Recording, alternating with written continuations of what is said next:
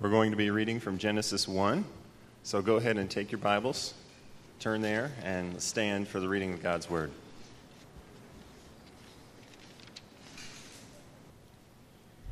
In the beginning, God created the heavens and the earth. The earth was without form and void, and darkness was on the face of the deep, and the Spirit of God was hovering over the face of the waters. Then God said, "Let there be light." And there was light. And God saw the light, that it was good. And God divided the light from the darkness. God called the light day, and the darkness he called night. So the evening and the morning were the first day. Then God said, "Let there be a firmament in the midst of the waters, and let it divide the waters from the waters."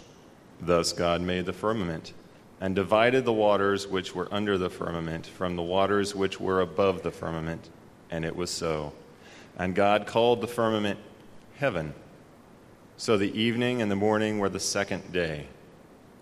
Then God said, "Let the waters under the heaven be gathered together unto one place, and let the dry land appear."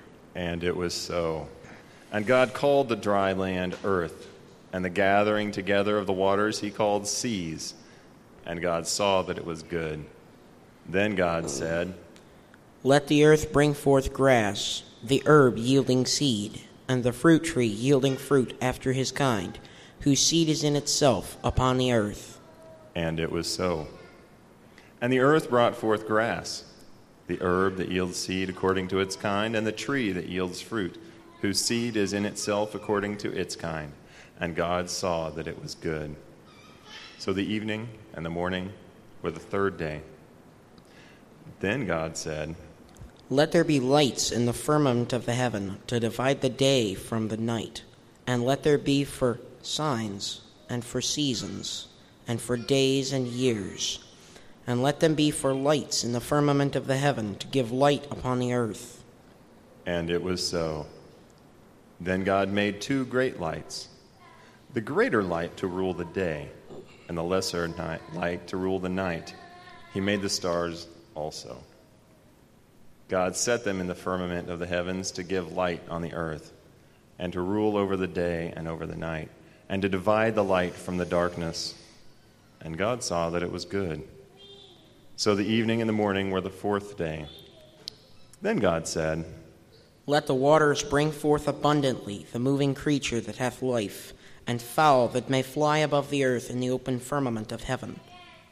So God created great sea creatures, and every living thing that moves, with which the waters abounded according to their kind, and every winged bird according to its kind. And God saw that it was good. And God blessed them, saying, "Be fruitful and multiply, and fill the waters and the seas, and let fowl multiply in the earth." So the evening and the morning were the fifth day. Then God said, "Let the earth bring forth the living creature after his kind, cattle and creeping thing, and beast of the earth after his kind." And it was so. And God made the beast of the earth according to its kind, cattle according to its kind, and everything that creeps on the earth according to its kind. And God saw that it was good. Then God said, "Let us make man in our own image, after our own likeness, and let them have dominion over the fish of the sea, and over the fowl of the air, and over the cattle, and over all the earth, and over every creeping thing that creepeth upon the earth." So God created man in his own image. In the image of God he created him. Male and female he created them. Then God blessed them, and God said to them, "Be fruitful and multiply, and replenish the earth, and subdue it, and have dominion over the fish of the sea, and over the fowl of the air, and over every living thing that moveth upon the earth." And God said, "Behold, I have given you every herb bearing seed, which is upon the face of all the earth, and every tree in the which is the fruit of a tree yielding seed. To you it shall be for meat, and to every beast of the earth, and to every fowl of the air, and to everything that creepeth upon the earth, wherein there is life, I have given every green herb for meat." And it was so. Then God saw everything that he had made, and indeed it was very good. So the evening and the morning were the sixth day. Thus the heavens and the earth and all the host of them were finished. And on the seventh day God ended his work which he had done, and he rested on the seventh day from all his work which he had done. Then God blessed the seventh day and sanctified it, because in it he rested from all his work which God had created and made. Please be seated.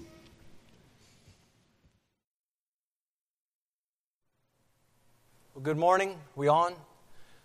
We on? We hear it all right? Good. Thank you, Mark and Isaiah, for reading this morning the creation passage of Scripture. It's a good place to start. It's a great beginning. And as we'll see, it's foundational for the rest of the book of Genesis, but foundational for the whole of Scripture. Amen? What we just read. So let's pray, and then let's have our Bibles opened and ears tuned in to what the Lord would desire to teach us this morning. Almighty, infinite Father, we thank you for your creative handiwork. The heavens declare your glory. How excellent is your name in all the earth. You alone are God. You're seated on the throne. You are from everlasting to everlasting. Your dominion and rule is over all things. You spoke this word into being. You shaped and fashioned man and woman, male and female. You made them. You breathed into their nostrils the breath of life. And you have set us in this place as representatives of your kingdom. Help us to see that we are not our own. You made us, and you have bought us by the lifeblood of your Son, Jesus. God, we turn to this first book of the Bible, Genesis. As we take road trips through the Scriptures this summer, help us never forget that this word is your revelation to man. You are speaking. You are working. You are moving. You are initiating. You are the Creator. You're the great I am. And yet you are our loving Heavenly Father, tender and compassionate to your oftentimes erring children. As God who reigns above in majesty supreme, may we humbly submit ourselves to you on this journey. And I pray, Lord, that you would open our eyes each week in this series, piece together by your Holy Spirit the truths of your word. Help us see the connections in the text.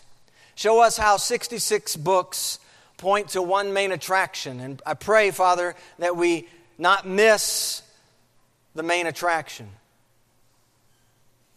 So, Lord, we pray that you would lead us as we survey the terrain of your holy word this summer. May we grow in you and hunger for the day when with Christ we stand in glory. We pray this in the name of Jesus. Amen. Well, we say the words road trip, and there's probably an immediate response that you have to someone talking about a road trip. Road trip. Typically you have a captivated audience when you are talking about a road trip. We're going on a road trip. The idea creates this stirring within us, this longing to discover. A few months ago, I had the opportunity to go on a road trip with the boys. We drove out to Branson, Missouri for a few days and were able to enjoy one another's company as we watched some basketball going on for a couple days. The road trip was a lot of fun. We enjoyed our time. For the past 10 years or so, I've enjoyed the road trip going to Cleveland to a preaching conference, Parkside Church. It's been a great road trip. It's been a very refreshing road trip getaway, sitting under the authority of God's Word. I can remember when I played basketball years ago, I enjoyed the home games.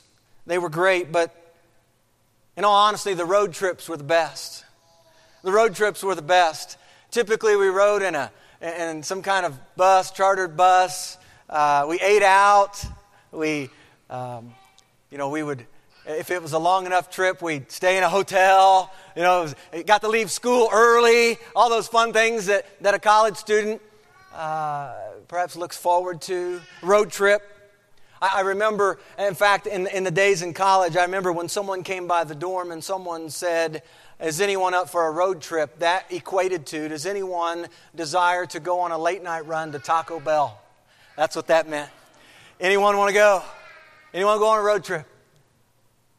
One of our favorite road trips as a family is just up the road about 40 miles from the house in a small town called Upland. And they've got some wonderful nachos and some wonderful ice cream. I'm sure none of you all here like nachos or ice cream. Wonderful place, wonderful road trip. Road trips have typically a start and an end to them. There's usually a main point of attraction. You go on a road trip to see something or experience something or see someone. A road trip is typically associated with a drive in the car, a time of sharing together, camaraderie, enjoying one another's company, sharing a common bond or interests. For the next few months, we're going on some road trips together. Are you ready? We're going to go. And today we begin. Our first road trip is going to be in the first book of the Bible, Genesis. Today's road trip covers about 1,500 miles and approximately 2,300 years. Woo! That's a long road trip. I'd like you to think of each road trip as a reserved number. Some of your small children, I know some of our small children have done this. You familiar with the coloring by number? Any of you little ones ever colored by number? A picture in your coloring book, it's got 1, color all the 1s blue, color all the 2s green, all the 3s red, etc. I was thinking of this study and thought, wow, wouldn't it be neat just to imagine numbers 1 through 66 on this big giant coloring page waiting to be colored in. And today's word will color in a good portion of the picture of the gospel. In fact, the book of Genesis shades in a good portion of the gospel story. Did you know that? A good portion of the gospel story is right here in Genesis. Once the shading is done today, you will have a colored frame, if you will, within which to color the remainder of the books. Genesis frames the gospel truth. I have some visuals up here just to kind of associate what we're talking about with some objects. Genesis is going to frame, in many ways, this gospel truth, and especially the first 11 chapters of Genesis. My purpose in this series is to equip you with the necessary tools for making your way around the Bible.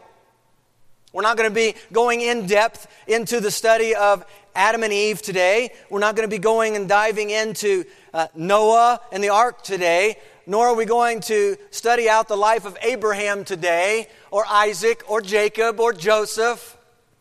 Those would be all great studies.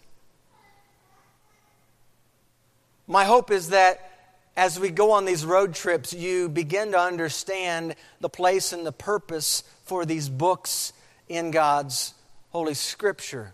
That you begin to see the connected strands of each book to the big picture that's being presented in His Word.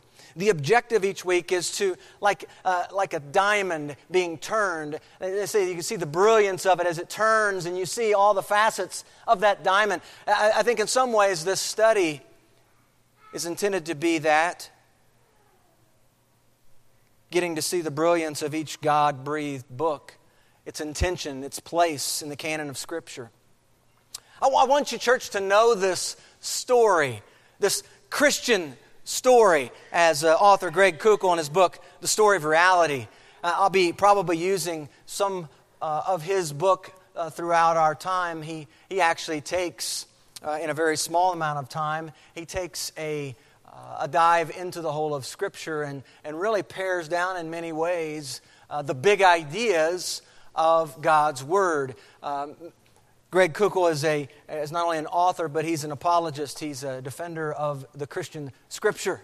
And I'm grateful to have read at least a part of his book up to this point. And some of the things that he shared in there have been helpful for me, and I want to share a couple of those things this morning with you. And he refers to God's Word as the Christian story. He's very clear to say that the Christian story is not a made-up story. In fact, the title of the book is The Story of Reality. He says it's the real truth. This is not a fiction story. This is real history.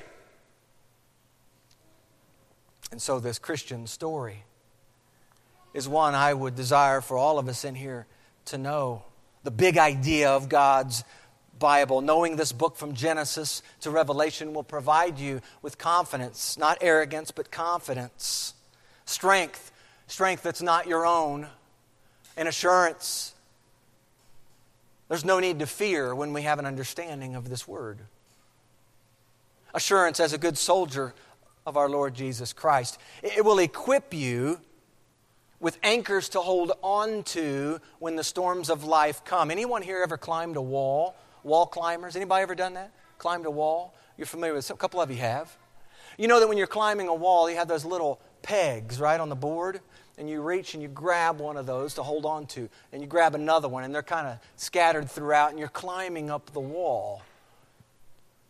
Well, those anchor points or those pegs, really in many ways, it's what I'm hoping each of these road trips will be helpful for, that each book study will serve as a handle to hold on to God's Word, another firm grasp onto God's Word. So think of this series as an opportunity for you to grow in your relationship with God and His Word. Is there anyone here interested in making progress in the faith? Anyone interested?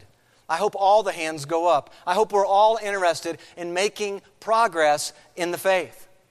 Maturing in our relationship with the Lord Jesus Christ. And for those of you here who do not yet have a relationship with God through the Lord Jesus Christ, it's my hope and prayer that through this study, perhaps, that will also happen and occur. Well, the road trips for the month of June. Today, as we spoke, we're going to be in Genesis. June 11th, we'll be in Exodus. June 18th, Father's Day, we're going to be in Leviticus. Isn't that a great, appropriate book for Father's Day? Dads, you've got something to look forward to. The book of Leviticus. And then June 25th, we're going to be at Westwood Park on that Sunday. And on that Sunday, we're going to be in a road trip in the book of Numbers. So that's where we're going for the next 4 weeks. Well, if we turn to the book of Genesis, and I know in my own Bible, from page 3 all the way to page 40 is the book of Genesis. And by all indicators, it's the longest road trip in the Scriptures. Longest not in terms of chapters, but in length of time that's described. The book encompasses approximately 2,300 years, give or take, of history. And as you make your way to the book of Genesis, there's a whole lot we could talk about. Amen? We could talk about a whole lot of things. Issues abound today from the well of this first book of the Bible, Genesis. There's lots of discrepancy. There's lots of debates. There's lots of disagreement about this particular book. Why? In large part, I believe it has to do with its placement in the Scriptures. What place does it hold? It's the first one. As the first book, it deals with and provides a biblical frame. I brought an old window to serve as a frame. It's a frame, and this frame is a window through which I view things. And what we're going to see in some ways, in many ways perhaps, the book of Genesis is a way that we see what reality is. Or maybe you're familiar with the term worldview. What is your worldview of the way things are, the way things operate, the way things work, how you came to be? This first book gives meaning, it gives hope, it gives encouragement, it gives warning, it gives promises and patterns. It's a book that provides God's answers to some of life's biggest questions. Did you know that? Let me give you a few of the big questions. Like, who is God? That's a pretty big one. Or, why am I here? What's my purpose for being here? Or, what is sin? Where'd sin come from? Or where did death come from? Why does God allow evil to exist today? Is God really a good God if evil exists today? Have you heard that one? What can be done about sin's devastating effects? Woe is me, sin has come. Oh, there's nothing we can do. Is there any hope? These are some great questions. And when you take a road trip through the book of Genesis, you encounter answers to these questions. Listen, the book of Genesis gives answers to those questions. It gives answers that a lot of people don't like to hear. But Genesis gives answers, gives meaning, gives reason to all of the big questions in life. And perhaps you've heard some of your friends or coworkers ask some of those big questions before.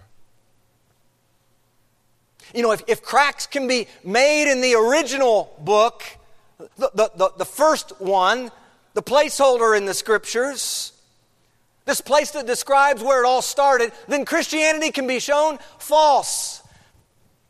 Or so they think. You see, there are many who have set out on this journey, haven't they? In the past, there are some even yet today, setting out to undermine the foundations of the Christian faith. You know, Psalm 11:3, it's a familiar passage that Answers in Genesis folks tend to put out as we think about foundations, right? It's, if the foundations are destroyed, what can the righteous do? There are critics of the gospel truth all around us. They're aiming at the foundations, church, and would be pleased, in fact, thrilled to eliminate the entirety, just tear it out, the entirety of Genesis. If not the entirety, let's just rip out the first 11 chapters. So many would be thrilled if they could do that and achieve that. But if you look at the next few verses of that Psalm 11, it provides us with great hope and encouragement, even in the midst of foundations being targeted. It says, the Lord is in His holy temple. The Lord's throne is in heaven. His eyes behold, His eyelids test the sons of men. The Lord tests the righteous, but the wicked, listen to the wicked. The wicked and the one who loves violence, His soul hates. Upon the wicked, listen to what God will do. Judgment to come. Well, here's what's going to happen. Upon the wicked, He will rain coals, fire and brimstone, fire and brimstone. I'm preaching fire and brimstone. That's what the Word says. That's what's going to come upon in a burning wind. It's going to be their lot. It's going to be their portion. So try as they might, the wicked will continue to bend their bows at the foundation of the Christian story. But when we understand the word rightly, we understand that the Lord overcomes. The Lord is mighty to save. The Lord is watching. The Lord is righteous. He will sift the wicked in the end. God is testing His own in the meantime to see if they are going to remain faithful. Let me give you some things that might help you stay firm, stay grounded, stay solid in your understanding of God's truth. Henry Morris has written a wonderful book really centered in the book of Genesis. Really appreciated many of the things that he shared about that. And here's one of the things that he comes up with to help us stay grounded. He said the book of Genesis has 200 references in the New Testament. The book of Genesis has 200 references.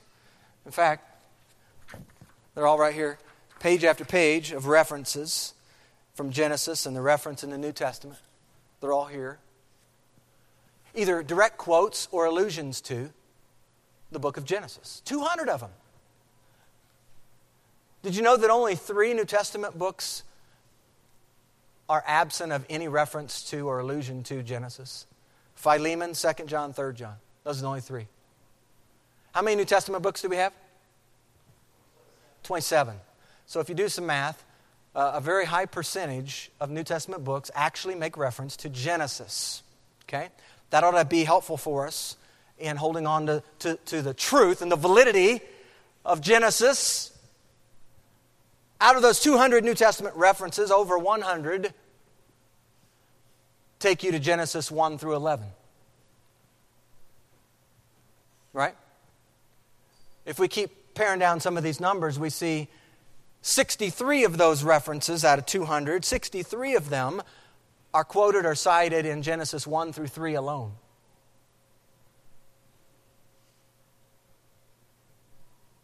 "58 New Testament references to Abraham, 14 New Testament references to the flood, Genesis 6, 7, and 8. And Jesus himself either quotes or refers to Genesis 25 times. Do you think Genesis is true? I mean, we just stay within the Scripture and we can see without a doubt Jesus and the prophets and the epistles, they're pointing to the truth of Genesis. You remember when they came to Jesus and they were saying, is it lawful for a man to divorce his wife? And Jesus says, Moses has made it's the allowance that's there. But he goes on, he says, it was not that way from the beginning. And then what does he quote? Genesis 2:24.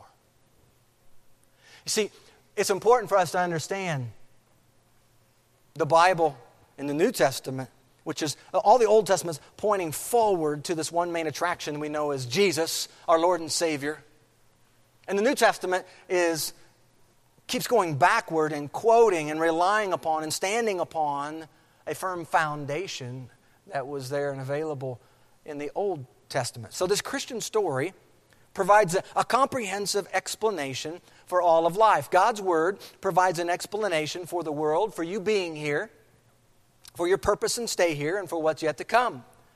Travel the road of the Scriptures, and you gain understanding, you gain wisdom, you take in knowledge, you absorb His truth, and your life then begins to change.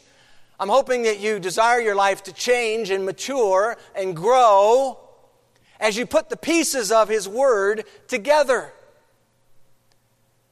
The story of the Bible really is, if we were to simplify it, it's the story of a king. God is the king, right?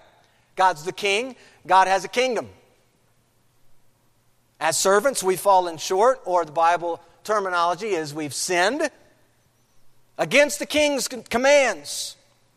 The king then provides a way of rescue for his servants, and one day the king is going to restore all the brokenness because he's promised to do so. This king is coming back one day to judge every single one of us. And one of the questions that remains is, are you going to be found a child of the king or a child of the devil? That's the story in short. Genesis, you see, is likely written. Many people believe that Genesis was written or at least edited or compiled by Moses. He's thought to be the writer of what we know as the books of the law, or the Pentateuch. First five books, right?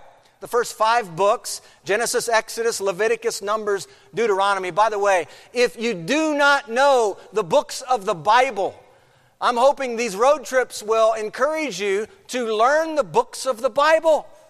It's important we know how to navigate through the Bible.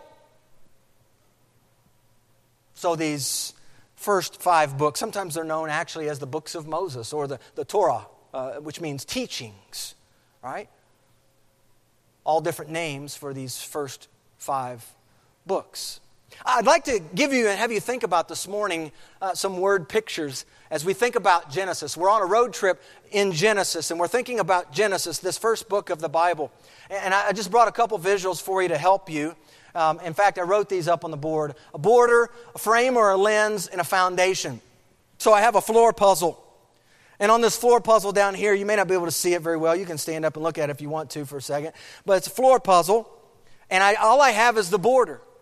It's just a border. It's important that you understand that the book of Genesis, in many ways, serves as a border for what comes after. The book of Genesis also serves as a frame or a lens. through which we see what comes after. And I brought these bricks in just to kind of give us a visual of a foundation.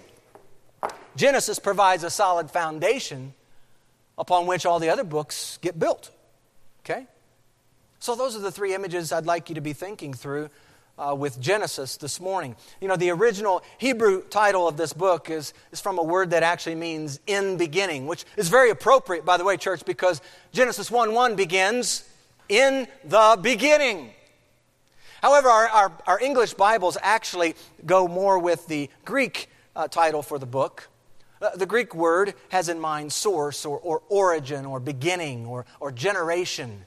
It's a translation of the Hebrew word toledoth, which we see in Genesis chapter 2, verse 4. This is the history, or maybe in your translation, generation, right? This is the history or generation of the heavens and the earth. When you take a road trip through Genesis, you see these markers of origin quite frequently. How many of you have ever been on a historic home tour? Anybody?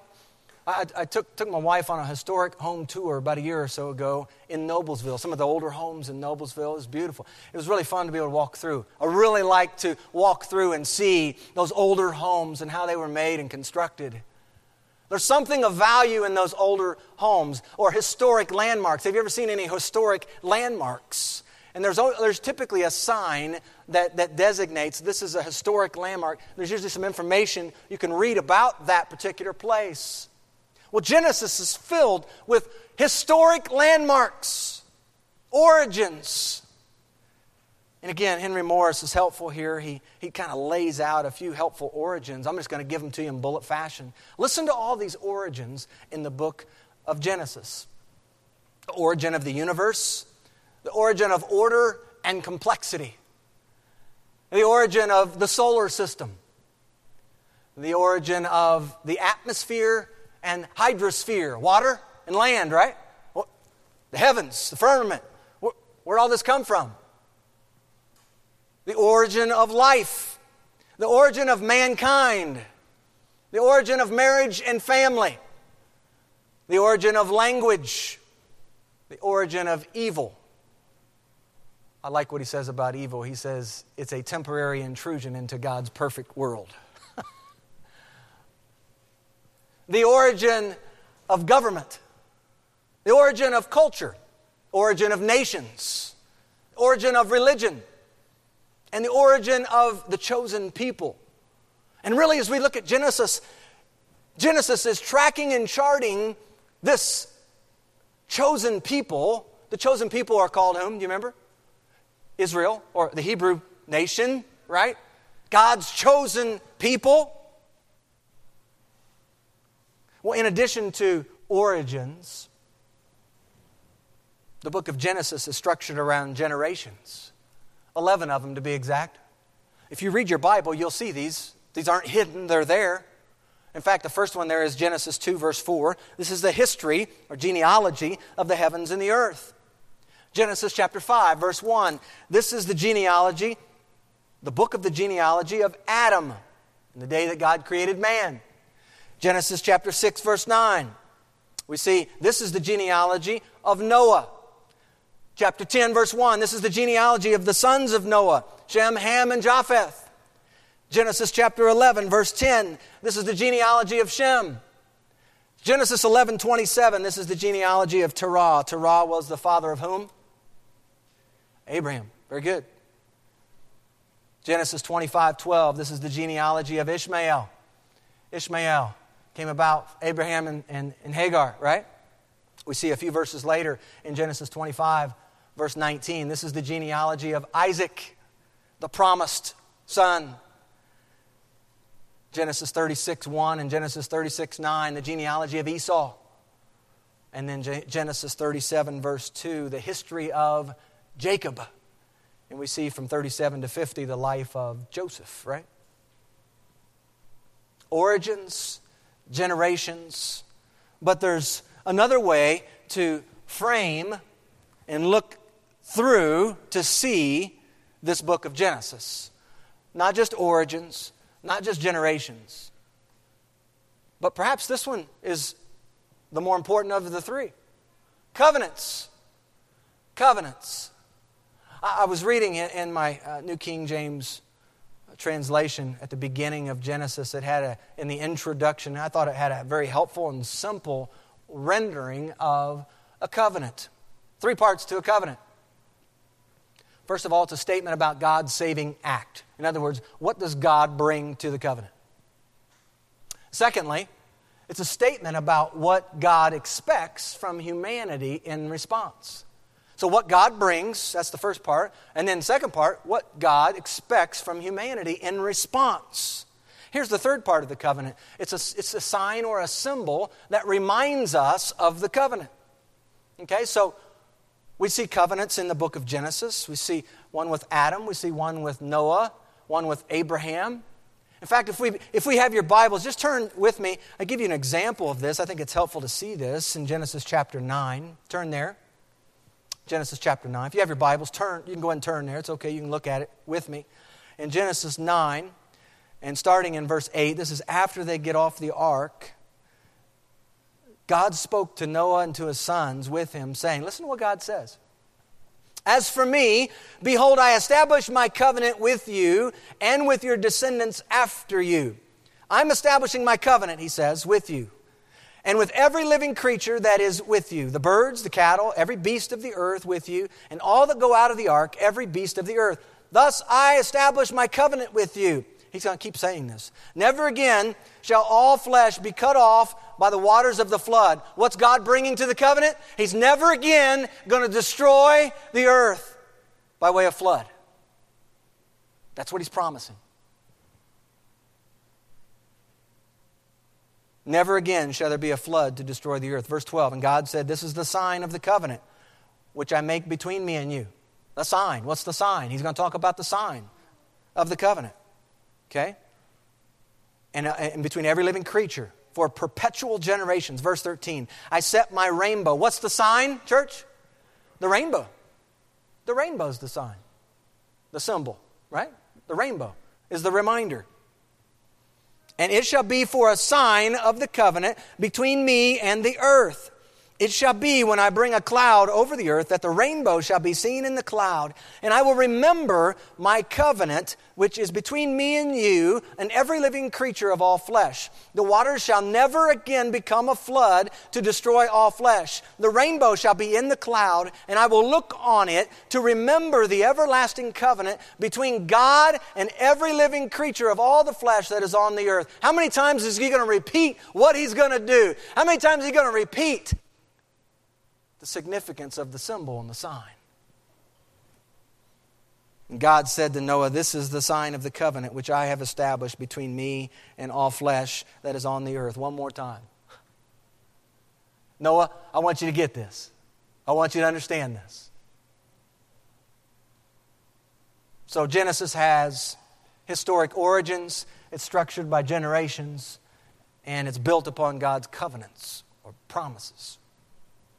And we can frame the book. Another way we can frame the book and look and see through this book is by way of geographic setting. Geographic setting. Genesis 1 through 11 takes place in general in what we know as the Fertile Crescent, right? Those first 11 chapters. From 12 to 36, most of the story takes place in Canaan, in that general area. And then from 37 to 50, where's the story take place, church? Egypt. In Egypt. The scene shifts into Egypt. We can frame the book of Genesis by key events or key people, right? I was reading and I love the designations. Genesis 1 through 11 being what's called primitive history, where we have essentially 4 events. We have creation in 1 and 2.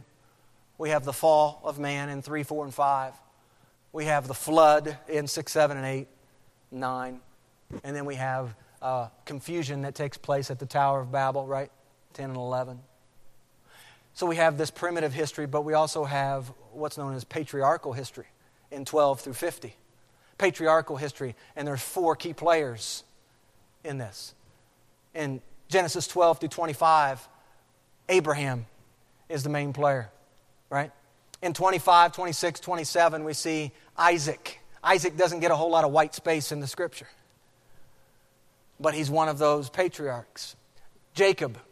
We see Jacob's story goes all the way up pretty much through the end of the book, primarily, though, up through about 36. And then once 37 hits, then we're talking about the life of Joseph primarily, from 37 through 50. So primitive history and patriarchal history. Genesis serves as a border within which the Christian story is pieced together. A border within which the Christian story is pieced together. If you get Genesis, you get the border within everything else that happens in the Scripture. Okay? Genesis is not only a border within which the Christian story is pieced together, but it's also the frame. It's the frame in which the Christian story is viewed. We view the Christian story through a particular frame. Okay? And Genesis gives us the frame through which we view the Christian story. Genesis also provides the necessary foundation upon which the Christian story gets built. Okay? You see these word pictures. I'm hoping that is helpful for you to understand the power in many ways and significance of Genesis. Kukel in his book, as he's talking about the story of reality, he says something about a puzzle, and I thought it'd be helpful just to have a puzzle. It's a wonderful little picture of a little town, and it's got some of those like minuscule tiny pieces that you can't hardly see. And you know, if you were just to put it out here for just a moment and have it on the table, it's important we get all the pieces out and just kind of let that sit there for just a moment. But he presents the picture of a pile of puzzle pieces. It says, dump a puzzle.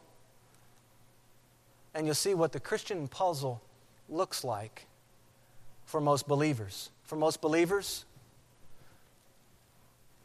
it's just a pile of pieces. Pile of pieces. He said they never put the pieces of their puzzle together in any orderly way to allow them to see clearly the big picture. He says, as a result, they don't know if they're missing some important pieces. They also don't know if there are pieces of other puzzles, bits of other worldviews that are mixed in by accident that don't fit into their picture. Or they might get confused, he says, when other worldviews take some of the Christian pieces and try to fit them into their worldview pictures. So you have this pile of pieces, this random scattered pieces. And then you have an orderly border of a puzzle. It's put together. It's in place. It's providing all the parameters and all the framework for all that's yet to come. Genesis completes the border. Genesis, as a border or a frame, then acts as a foundation upon which everything else to come is built. Notice how the Christian story begins, and I appreciate this passage being read this morning. But the Christian story begins this way. In the beginning, God created the heavens and the earth. That's how it begins. And I want to share with you some helpful starting points for this book. These were helpful to me as I was reading an excerpt of this. Helpful, so I'd like to share them with you as they're connected to Genesis 1, the beginning. First of all, notice that the Christian story begins with a person. I've jotted these down over here. I tried to jot just some familiar notes over here for you. As I'm talking, you'll probably see some of these over here. But the Christian story begins with a person, not a thing. Begins with a person, not a thing. And Kukel writes, he says, that's because God existed before He made anything else, and He Himself was never made. Before anything else was there, God was there. The universe is not eternal, but God is. He's an everlasting spirit with no beginning, no end. He does not have a body like you and me. The story we're talking about here from God's Word, the story does not start with gods or with physical objects like the sun or the moon. It starts with one individual, finite, perfect person. A person, not a thing. Here's the second thing. The Christian story is all about God. Not only does it begin with a person, not a thing, but it's all about God. God is the central character, person in this story. And listen, he goes on, he says, the story does not start with us because the story is not about us. I don't know if I can say that one loud enough. The story is not about us. Yes, we have a part to play. I believe this is instructive. What happens when little Johnny doesn't get that giant sucker that he's clamoring for at the store? What happens? You've seen it. I know you've seen it. Some of you maybe have seen it firsthand. He starts to cry. Why? He wants it. Why? Because he likes suckers. He likes candy. He likes sugar. He likes what it does to him. But what's a parent to do? Johnny's crying dreadfully loud in the grocery store. And others now are starting to watch. A twinge of embarrassment is beginning to set in with the parent. Some of you are smiling. You've been there. Johnny keeps on crying. He wants that sucker. Now, it's possible that Johnny goes on and on about the sucker, but the truth is, Johnny cries about a lot of things. Johnny might not be able to talk yet. He might not be able to speak all that well and communicate all that well, but he knows how to get what he wants. You see, Johnny has already learned that life is all about him. If I just cry long enough, if I just cry loud enough, my daddy and my mommy will give me what I want. It's worked on countless occasions. If I just crank up the volume on my crying, that sucker will be mine any moment. I use this example of Johnny to point out how upside down our view of the Bible, and in particular our view of Genesis, is. You see, because Genesis begins by explaining who's in charge. It begins with a person, not a thing. It begins with God. It begins by showing us who the central character is. The Christian story does not start with us because the story is not about us. We are a people who live largely like the story is all about us. We may not cry like Johnny, but we clamor for attention and we do what we can to get what we want, to satisfy our wants, to satisfy our desires. Listen, Genesis teaches us a fundamental truth. The Bible is not primarily written to cater to you and to me. The Bible starts in the right place, church, with God, the creator of the heavens and the earth. This book is about God.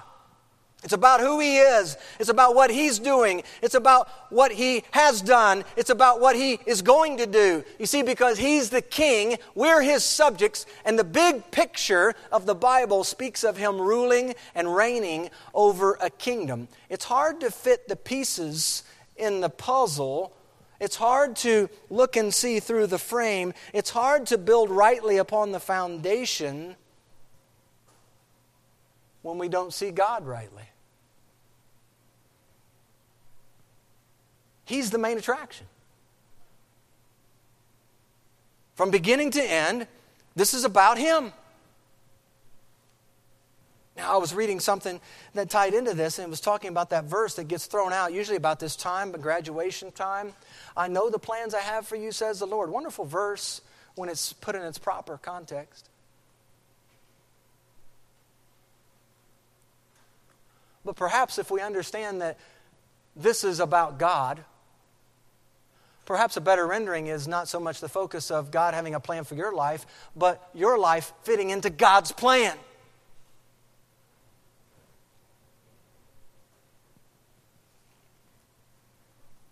Third thing he says about this Christian story, in this Christian story, everything belongs to God.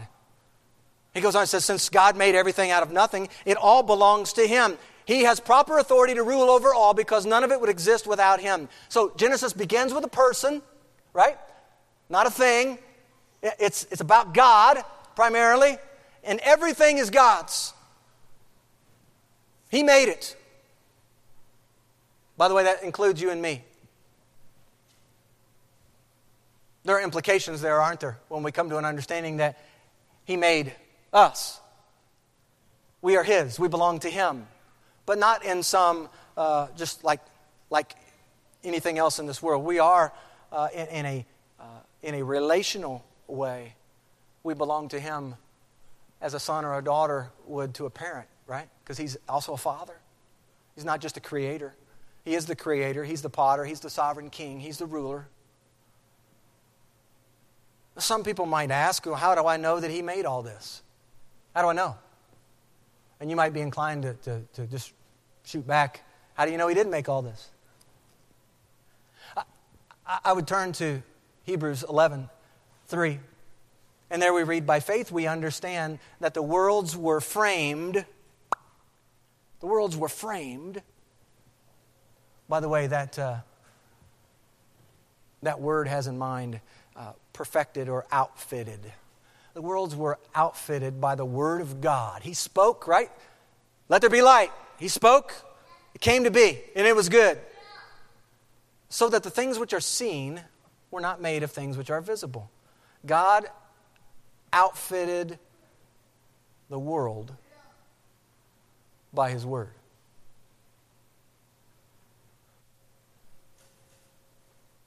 That's pretty amazing.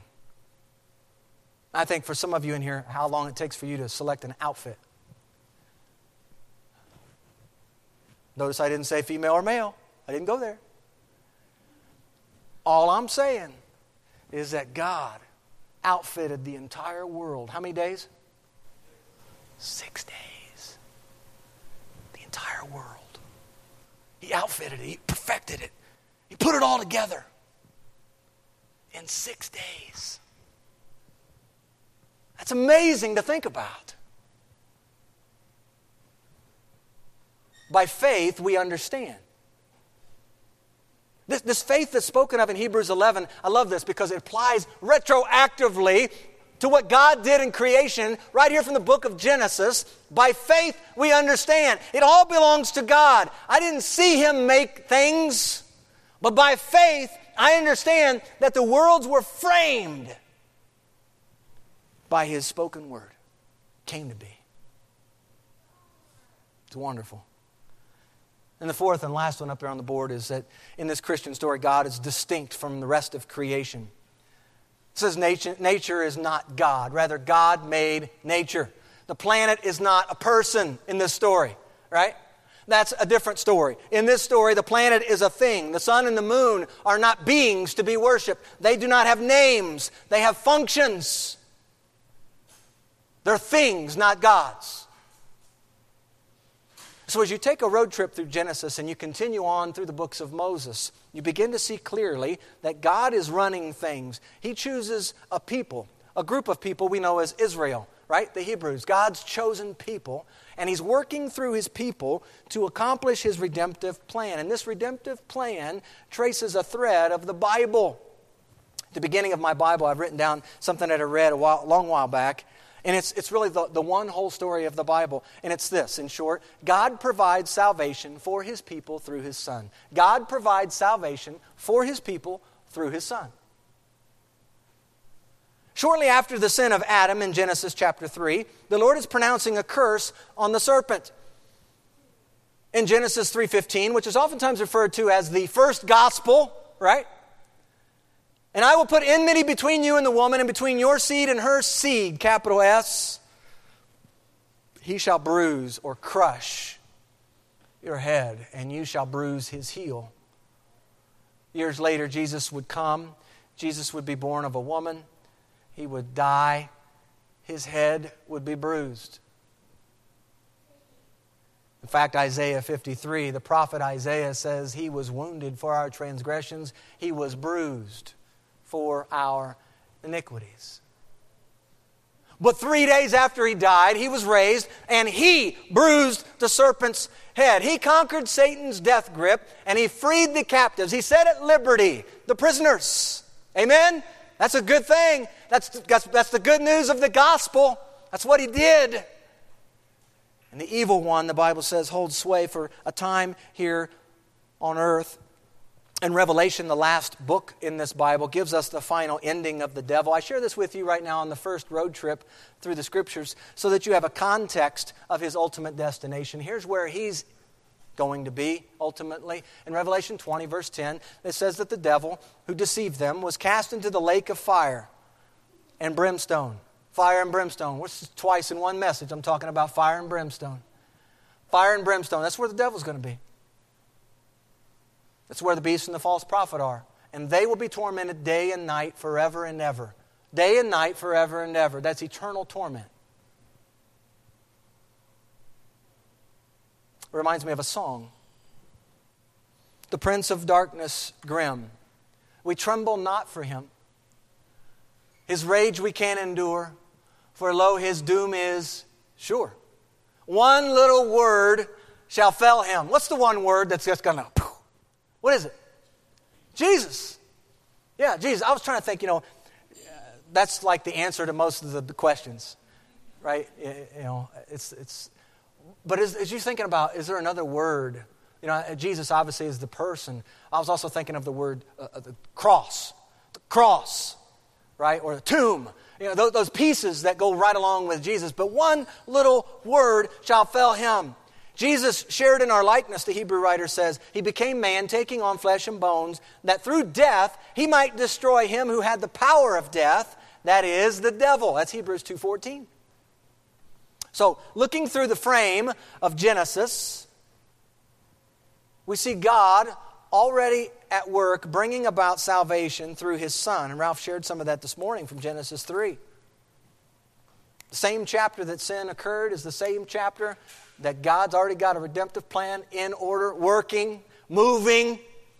Isn't that great about God? We see God preserving His people through a flood. He scatters His people at the Tower of Babel. He calls out a people through Abraham and promises to bless all the families of the earth in Abraham. He continues to reinforce the promise of a land and many descendants through Isaac and Jacob. And through Joseph, God calls His people into Egypt, where shortly they will be before Pharaoh. So Genesis is origins, generations, covenants. Genesis moves from the Fertile Crescent to the land of Canaan, to the land of Egypt. Genesis serves as a border from within which the Christian story is linked together. Genesis is a frame through which the Christian story is viewed. Genesis is a foundation upon which the Christian story gets built. Genesis begins with a person, not a thing. Genesis begins with God, our King. It begins with an understanding that everything is God's. It begins and it tells us that God is distinct from His creation. And through the frame of Genesis, church, we see God's creativity in Genesis 1 and 2. We see God's grace in Genesis 6:8. Noah found grace in the eyes of God. Remember that? We see God's righteousness. Abraham believed God and he credited it to him as what? Righteousness. We see in the Scripture God's promise fulfilled in 21 verse 1. The Lord did for Sarah, Abraham's wife, as He had spoken. The son of promise was Isaac. We see God's electing love and His choosing of the younger Jacob over Esau, right? And we see God's providence orchestrating all things through the life of Joseph. God sent me before you, Joseph said to his brothers, to preserve life. He says at the end in chapter 50, verse 20, you meant evil against me, but God meant it for good in order to bring it all about as it is this day, to save many people alive. The providence of God. You see, the gospel pulls greatly from this book of the Bible, church. We must not add to it nor subtract from what's here. The gospel includes, listen, the gospel includes the creation account. A right understanding of how we got here. The gospel even includes bad news. How sin entered the picture. Genesis accounts for sin through the one man, Adam. Read Romans 5:12 and following, you'll see sin entered the world through one man. And through that sin, that's where we get death. Death spread to all men because all sinned. That's what it says in Romans 5:12. It's all pointing back to what happened right here in Genesis. The gospel at its core is good news. And so I'd like to end with these gospel threads. There's 3 scriptures up here. This is how we're going to end. In fact, every road trip, it's important for us to have some gospel thread for us to weave in. Where's Jesus at? Where do we get Jesus in these scriptures here, in these books, as we're journeying through? And I believe Genesis 1:26, as we see him, Jesus as creator. In fact, we can probably even add to that. He's not only creator, but he's also sustainer. Hebrews 1 would tell us that very thing. He's upholding all things. He's sustaining all things, but he's a creator. God said, let us make man in our image, according to our likeness. Our, it's the Trinitarian plural. It's God, it's Jesus, it's the Holy Spirit. In fact, we see the Holy Spirit in verse 2 of Genesis. He's hovering over the waters. They're there in the beginning, all 3 of them. Gospel thread number 1 is Jesus as creator. Colossians 1 tells us that by Jesus all things were created. All things in heaven and earth, visible and invisible, thrones or dominions, principalities or powers, all things were created through him and for him. He's before all things, and in him all things consist. Here's a second piece to the thread of the gospel. It's in Genesis 3. It was shared this morning. I won't belabor it, but just to say this, that Jesus is the seed that's referred to in Genesis 3:15. He's the seed who would one day come to earth to bruise the serpent's head, Satan himself, conquering death, securing victory for his blood-bought people. And the third one is Genesis 22:13 and 14. Ralph, we think alike in these. You shared a couple of these. These are the threads of the gospel. It's hard to miss these as you're reading Genesis. Jesus as our substitute. Not only is he a creator, sustainer, not only is he the seed that was going to one day come, but he's also our substitute. Abraham lifted his eyes and looked. There behind him was a ram caught in a thicket by its horns. And so Abraham went and he took the ram and offered it up for a burnt offering. Here's the phrase, instead of. Well, what's so big about that? That's substitutionary language. He sacrificed the ram instead of his son. It's a great picture of what was to come. Because you see, the wages of our sin is what? Death. What we really deserve because of our sin is death. But what God does through his son Jesus is he allows his son to take our place. And we see the picture of Christ going to the cross and dying on our behalf. A sin substitute. We see 2 Corinthians 5:21 really lays that out for us. God made him who knew no sin to be sin for us so that we might become the righteousness of God in Christ Jesus. Well, we've come to the end of this particular road trip. And if I had a guitar at this point, I would start strumming it. It's a line of a familiar song. I'm sure as I go, you'll pick up the familiarity of the song. But as I was thinking about the beginning, it reminded me of this song. And forgive me, it's not an old hymn. But it goes like this. Let's start at the very beginning. A very good place to start. You see, you're laughing. You know the song too. When you read, you begin with ABC. When you sing, you begin with do, re, mi. The first three notes just happen to be do, re, mi. Do, re, mi, fa, sol, la, ti. You see, opening Genesis, we're starting at the very beginning. And not only is it a very good place to start, it's a very necessary place to start. It's the frame through which we view the entire Christian story. Basic to understanding the whole Bible is a return to the very beginning. So one more time, I'll say it, as we've got these pictures here. Genesis serves as a border. The puzzle border serves as a border within which the Christian story is linked together. Genesis is a frame through which we view the Christian story. And Genesis is a foundation upon which the Christian story is built. As a church, I'd like for us just to read that first verse together of Genesis 1, verse 1. In the beginning, you got to do this with me. In the beginning, God created the heavens and the earth. Amen. Let's pray. Father, thank you for your good word. I thank you for this first book of the Bible. Foundational in so many ways.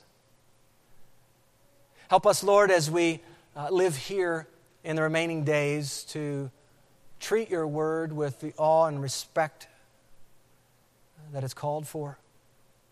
And Father, we would be able to see these gospel threads throughout each of the book that we come to, each of the road trips, each of the journeys we make through the Scripture, Lord, that we'd be able to see you and not miss the main attraction through this. Help us always to remember, Lord, that this is about you. This book is about you. You are the central person in this book. Everything belongs to you, including us. So, Lord, that ought to make a difference in how we live this life and how we steward things and steward the property that we have and steward our own children that have been gifted to us. And Lord, we thank you that we can see and view and build upon through this book of Genesis and see the work that you have done, see and read about the history.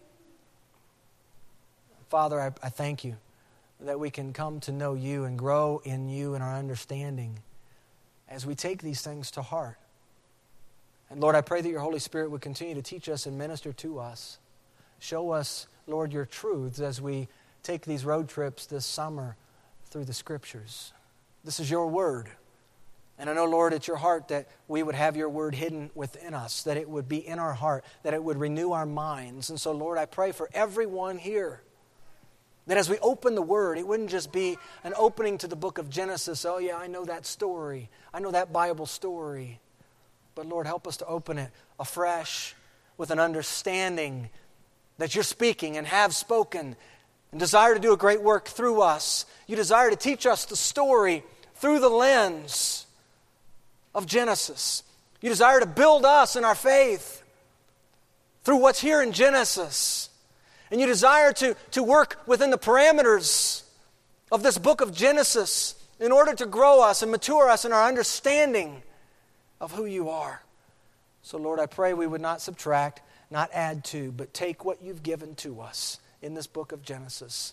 It is a great place to start. It's a great beginning and a very necessary place. Thank you for bringing us here. And Lord, we look forward to another road trip next week as we travel to the book of Exodus, filled with a lot of other wonderful truths for us to explore.